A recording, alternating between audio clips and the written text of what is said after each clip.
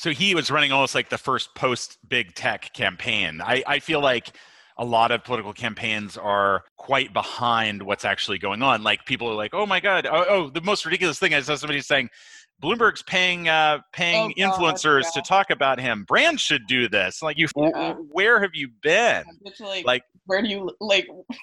what planet are you I from? know, like, do you use Instagram?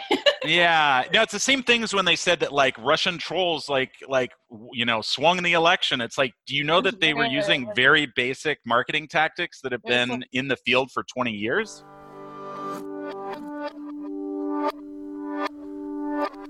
So Okay. I was reading in the LA Times yeah, about the future of Andrew Yang's campaign and freedom dividends, which was the UBI proposal that really kind of put the Yang campaign on the map nationally yeah. and advance that discussion. How did you get involved with the Yang campaign, and what was it that made him the candidate for you? There are a lot of reasons. I don't know.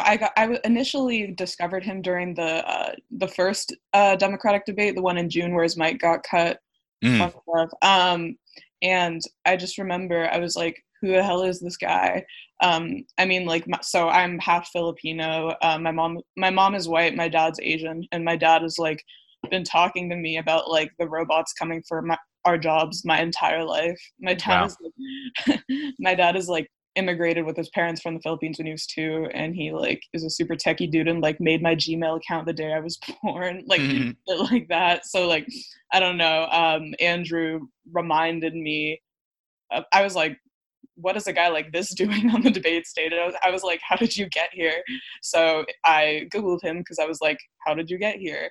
I remember the one thing he said at that debate, like when he dropped Martin Luther King's name into it, I was like, okay, like I'm going to listen to this guy. I honestly don't understand. I feel like that wasn't a common path that a lot of people took, or at least they haven't said it publicly, but like as soon as he was like, oh, this was literally what Martin Luther King Jr. was championing when he was assassinated by the US government, I was like, okay, so it's obviously not a gimmick. Like, I don't know. I feel like I went through those phases very quickly. And like, I mean, Like he was serious. It wasn't the yeah. give me the bag meme joke. It was like he was like, this is Oh yeah, important yeah, yeah. for I human discovered the flourishing. vaporwave memes after. Hmm, hmm. But yeah, and I mean also like I was in a pretty precarious financial situation at that time. So like him coming like on the television screen and being like, you know, like this is what will help people. It's like I could already like see the way that it would help me fill those cracks in my life, and like I don't know, I was like, okay, he is talking about me. Hmm, hmm. I told you when we invited you on that we had to get the socialist perspective about freedom dividends out Yeah. there, and I'll just say that I got blocked by Scott Stratton early in the Yang campaign That for sounds arguing with Scott and yeah, Andrew sounds on about brand. the critique is simply that a UBI that requires people to give up other benefits Uh-huh. that are benefits based on need, but still gives UBI to, and then it's not UBI, it's just BI, right?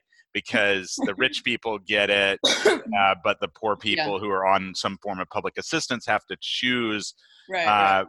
the larger of 1,000 or their current benefits. So Right. I felt like that was a step back, but the step forward was that everybody's talking about this. Yes. What was it like to work on the campaign? Where do I start? Definitely one of the most. Oh, also, is it okay if I address the welfare thing really fast? Yeah, yeah, please. I'm not gonna like fight with you or anything, but like You can't block me because it's my show. I'm not blocking you. Like you have good memes. Okay. Um, but a lot of the welfare thing, a lot of it is about stigma, and a lot of it is also about like, I mean, I agree that that was something that I was apprehensive about too. It's like, oh, like we're kicking these people, like these people have to choose between this. Like, what does that imply? Like, what does that imply? And like, especially when he does bring out the talking point, that's like, yeah, Jeff Bezos can take it if he wants. Like, I understand the like the why, obviously.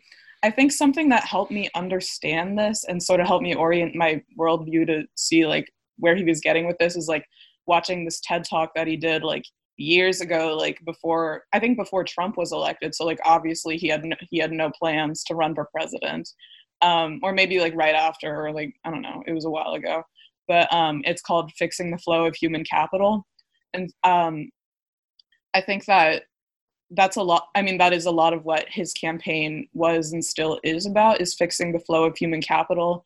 And his thing with government welfare is that it's a ceiling, whereas the dividend or any basic income of that matter is like a floor. But I do agree that like we'd need a very specific plan for like vulnerable people or people with volatile like income situations, like during that like sort of transitional period. I think that I don't know. I would be right. I guess what I like is the library socialism concept yeah. of irreducible minimum, which it doesn't. It's not only part of library socialism, but Right. it's the idea that there are human needs, Right. and that spending money has to come on top of these basic Right. needs that everyone has. And I Right. know that right now, like one of the biggest tensions in the presidential race is with Michael Bloomberg buying everybody up. It's like people that need money need jobs, right? And it's hard for us to say no to bad bosses of any kind. And if people had what they needed to live, and especially if they had what they needed to live plus some spending money on top of it, it'd be totally different. And I think that's kind of with FDR and the public works programs that were government funded as a response to the Depression. You had like people painting murals and getting paid by the government. And I think, I know there's criticisms also of the guaranteed federal jobs, which is something that Bernie Sanders has talked about, and I'm familiar with those criticisms. So I do think it's really good to advance the conversation by talking about human needs. So how about humanity first? That was also a big part of his campaign. What did that mean to you, and what do you think it meant to others on the, who were supporters of Andrew Yang?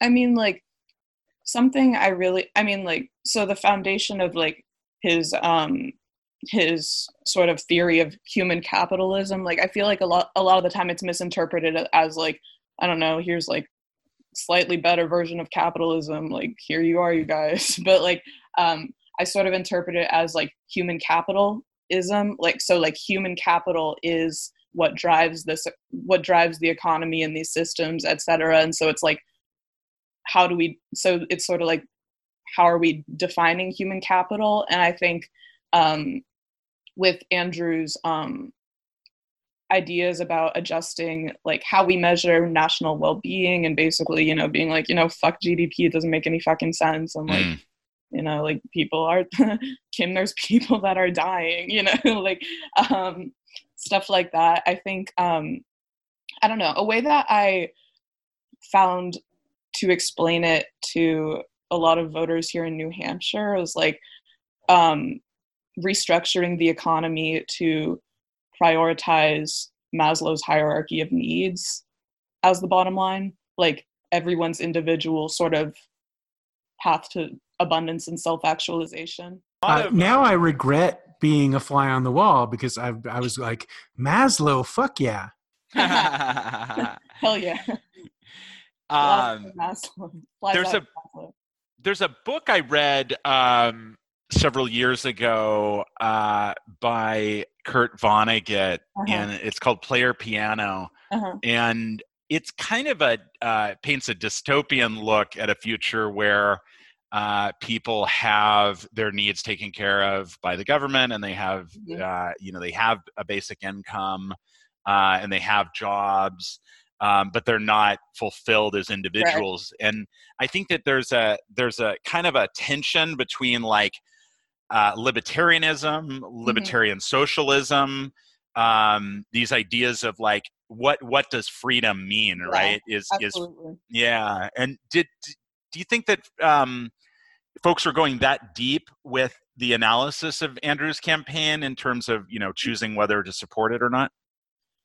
I think that's a big aspect of it. One of the things I think was very smart on behalf of the campaign was branding the guaranteed minimum income as the freedom dividend. And I think that like now that we're out of the race, I think it's even more powerful, because it's like, until you like, because he's introduced it into the national, like, you know, he brought it to the national stage, and now it's like, am I free before, like, so dividend implies that like you're more than just like a working part. You're a shareholder in America's economy. Yeah.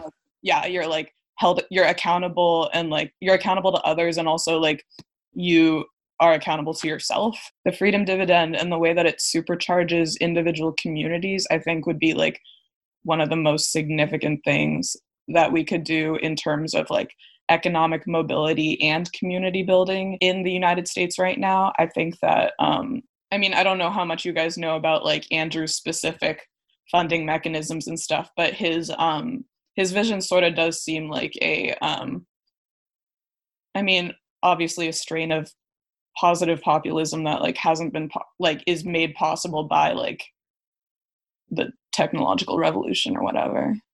Right, because you have like there's a thing where Airbnb is making all this money off of people's homes, right?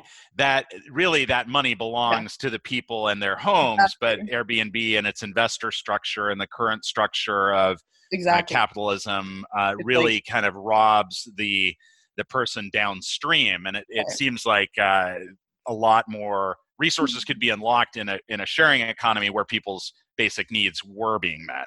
Yeah, exactly. And like something that like another scenario that like ended up happening like many times like over the course of my time working at the campaign. Like, so when I first started working with the campaign, I didn't have a car, and I obviously needed a car because it's New Hampshire and also like organizing.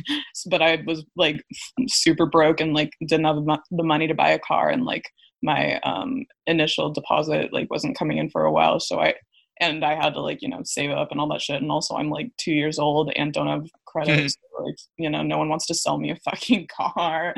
But so like I'd have to, and like, because I like have a disability, like it's really hard for me to like, you know, walk like in like the fucking New Hampshire cold to like get food from wherever, you know, like, so I would have to like get like Uber Eats or something, and obviously it would be super fucking expensive. And then like the driver would get there, and they'd always be super poor, and they'd always ask, and I always ask if they knew about Andrew, and they'd always say no. And then when I explained I explained the freedom dividend sort of as like a union of citizens against like a union of citizens in a world of big tech, sort of like, you know, unionizing citizens against big tech, so to speak. Wow.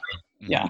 And then a lot of them would be like, oh, that does make a lot of sense. Like, you know, if you had a car, you wouldn't be doing this, and then the extra money wouldn't be going up to the cloud. And then I'd always be like, and then I'd tip them in person because I'd be like, I don't know where the money goes if I do it online, and they'd be like, yeah, I don't really know either. And you just said money going up into the cloud, which I think is a really interesting way to look at it. I mean, I was living in San Francisco until recently, and it's just brutal how the economy there is squeezing people.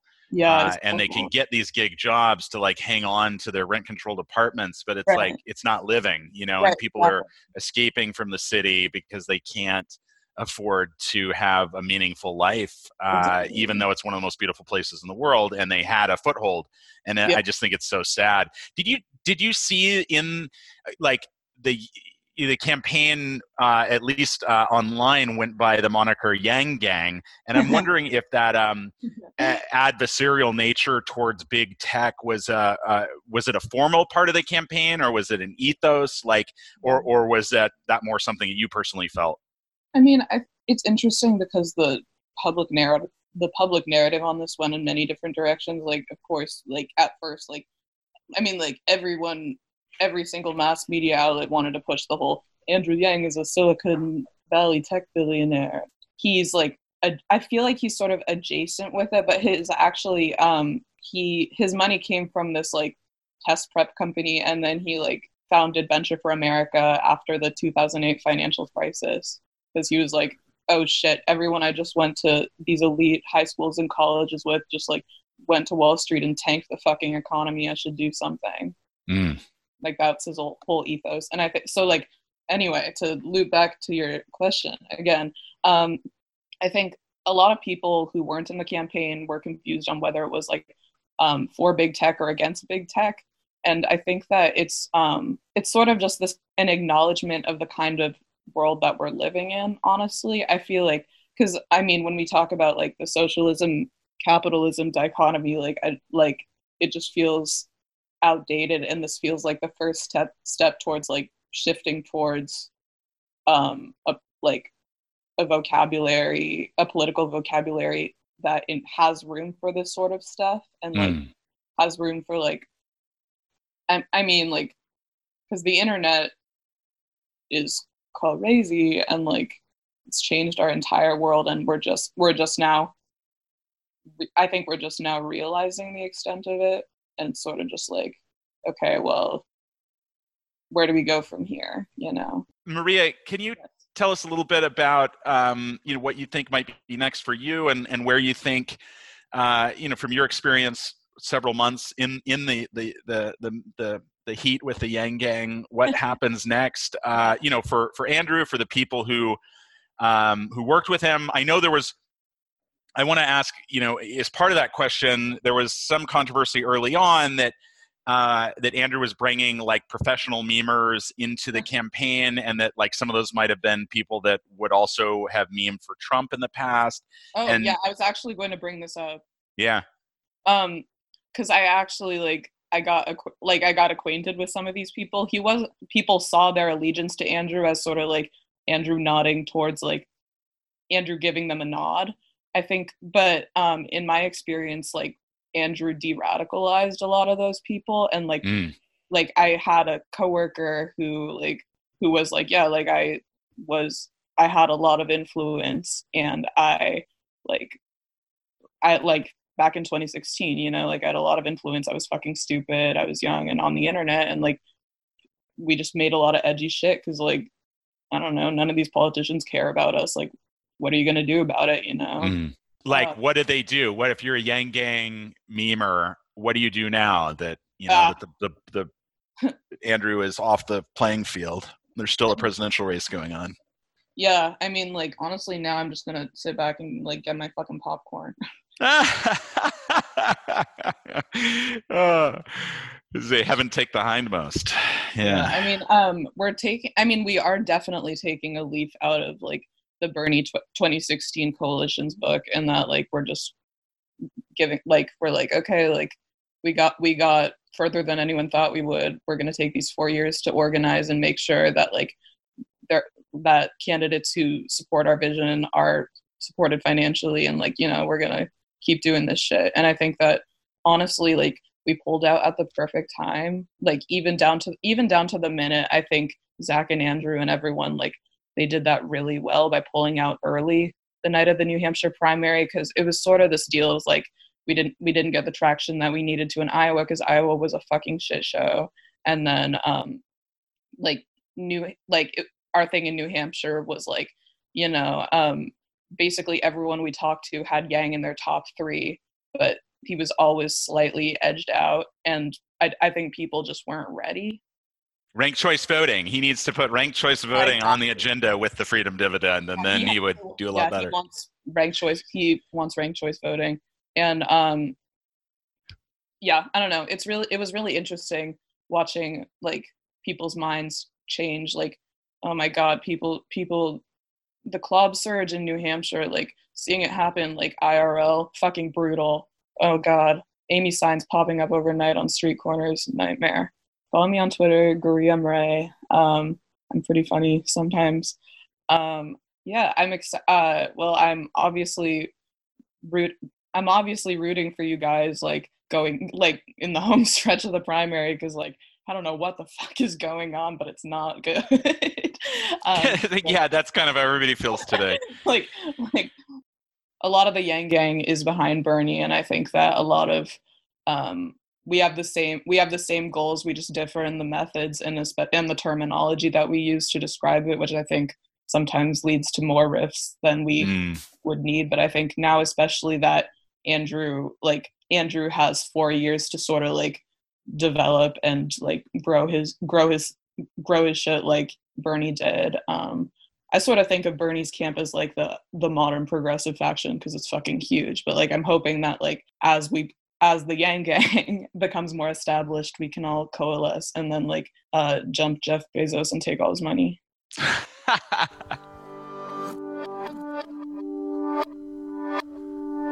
So I was looking at a couple of stories in Wired this week. One is entitled, Can the Government Buy Its Way Around the Fourth Amendment? And the answer, at least in the story, is yes. Because so many of the apps on our phone, the apps on our computers, are sniffing a lot of data and then selling that to aggregators, we're now finding that immigration authorities are purchasing cell phone location data to hunt down our brothers and sisters and non-gender conforming individuals. And this is pretty fucking scary. And I'd say that it is part of why having someone like Andrew Yang in the conversation is so important to American politics. We're just not, our laws are not keeping up with what's happening. And we've, definitely got the fox guarding the henhouse in terms of bloated billionaires making the rules and profiting off of things like family separation and deportations and immigrant detentions. Another story from Wired this week was a really long piece about Mark Zuckerberg's lost notebook.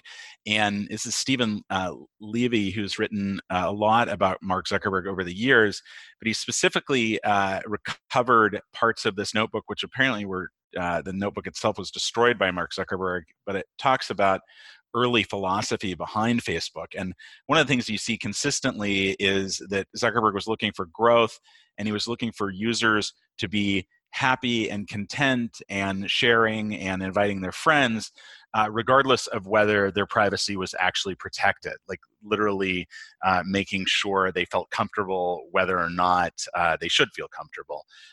So it doesn't sound too different from the Facebook of today, but it's an interesting read. A lot of news this week that I'm not really going to get too far into because there's plenty of coverage elsewhere on the internet, but Mike Bloomberg has been paying people to make memes and statements of support. And the story's been kind of coming out in a trickle. First, it was he's paying people $150, which at $150 a pop, you could buy the entire Clinton popular vote from 2016 for less than $10 billion, which would be a sixth of the Bloomberg fortune. But we're starting to see those posts from bigger influencers, people from Fuck Jerry, which is a brand influencer agency. They've started I think it's called Meme 2020, and it's a project specifically for Michael Bloomberg. And we're seeing which like brand influencers are taking the money and which ones are not. And I'm sure they're getting a lot more than 150. 150 was just for I think people who have more than 1,000 followers on a social network. But in contrast to that, I really loved the article that came out just this week in Jacobin from Megan Day. And she says the passion of Bernie's base is the path to victory. And it kind of talks about how when people try to shame Bernie's online supporters, and we were talking, about how the most of the Yang Gang were doing it for free. Most of the Bernie supporters do it for free. It's only, if you're an oligarch that you have to go and pay everyone to say nice things about you, and they do it. But I loved the closing line of this article. It says, it means you must work to take this movement all the way with a passion and fury your opponents can hardly comprehend, much less extinguish. And I hope you'll read the whole article. USA Today writing this week about Colin Kaepernick. He was talking about his own memoir and also how he plans his own publishing arm. And I think that it's actually a partnership with Audible and Kaepernick Publishing. He says, I learned early on that in fighting against systematic oppression, dehumanization, and colonization, who controls the narrative shapes the reality of how the world views society. It controls who's loved, who's hated, who's degraded, and who's celebrated. So that's what it's about. When you're out there trying to shape the narrative, that is what it is about. A terrible Bloomberg story. Bloomberg's hiring so many operatives, local and state campaigns are starving for help. This is Ryan Grimm writing in The Intercept. And basically, so many progressive campaigns, grassroots campaigns, can barely pay a staff. And now all of a sudden, we've got Michael Bloomberg offering thousands of people laptops and iPhones and $6,000 a week to run around, again, preaching the Bloomberg gospel. And it's severely impacting the grassroots on the down ballot. Now, if you're not grassroots, you can endorse Bloomberg, and then he'll probably give you PAC money. So democracy dying right before our eyes, and really it's only the grassroots talking about it, so we have to keep talking. And then the last story I wanted to mention on this week's episode is from The Guardian, and this I saw through some of our former guests, who Lawrence, I think, who was on our show talking about Google firing organizers. It says, quote, "They'll squash you like a bug," end quote, how Silicon Valley keeps a lid on leakers. And it says, working for a tech company may sound like fun and ping pong, but behind the facade is a ruthless code of secrecy and retribution for those who break it. Now, this one really jumped out for me because Pinkerton, and this is the Pinkerton that used to break up labor movements, they're as old as fascism. And Pinkerton is offering to send investigators to coffee shops and restaurants near a company's campus to eavesdrop on employees' conversations. We hear something about a new product or new business venture, something to do with stocks. We'll feed that information back to corporate security. Facebook and Google deny using the service, but denied using that service. Yeah, so they're using Pinkerton, but they're not actually having them hang out and pretend to be tech workers in the cafeteria. Wink, wink. Lots to be angry about. Jesus Christ. I want to mention, before we jump into the tech tip, I want to mention a story I read in the Texas Tribune. I was talking about the Democratic primary to challenge Cornyn in Texas for the U.S. Senate seat in Texas. And this race has a lot of folks in it, including Sima Hernandez, who was a candidate last time and got 24% of the vote. And I saw this story because people are pushing it to say that one or the other of the candidates are performing best. But the polling shows that 56% of people are undecided, and the front runners are tightly tied in the single digits. And so one of the things that came up with Iowa and New Hampshire and the meltdown of Joe Biden's chances at the U.S. presidency is just that all of these polls for a year have put him as the front runner. It's like a very small fraction that had Bernie as the front runner nationally.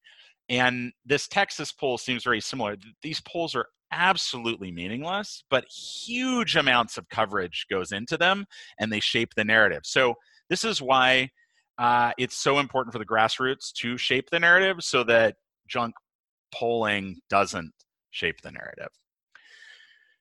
Finally, tech tip for today. On one of the first episodes of this show, we talked about how to get Twitter videos and repost them without losing attribution or having to quote tweet the original poster for a video. Because I think it's generally good to make sure that you're citing someone who first surfaced a video or made a video, but you don't always want to quote tweet them, and you want to maybe put a new spin on it. So we talked about that. It must be less complicated than I thought, because people seem to share with attribution all the time, even though it's not easy on twitter.com. You actually have to go into the code of a tweet and grab a certain URL. But other apps that people use for Twitter must be making this much easier. So I might be hamstringing myself by using twitter.com so much. But what I wanted to share today is that when one of your ideological enemies shares a video and you want to share it, you don't need to give them attribution. What you need to do is rip the video and share it in a way that it gets your message out without giving them valor And I see this too much, like left-wingers retweeting stuff from right-wing wrecking crews and boosting their views. People also do it with Bloomberg videos, just racking up huge viral views for Bloomberg videos that they disagree with. And I'm sure there's like agency folks getting bonuses based on the virality of some of these really kind of stupid Bloomberg ads. So you can use, if you want to rip video, you can use twittervideodownloader.com. On Facebook, you can use getfvid.com/downloader. For YouTube, y2mate.com/YouTube. But if you search rip video and the service you want to pull it from, lots of ways to rip video. You just drop the URL from the social media post and pull the video down. These sites are mostly ad revenue generating sites. So they're simple tools for getting your MOV or MP4 video for posting. And that is the tech tip for today. Don't reward your enemies with virality.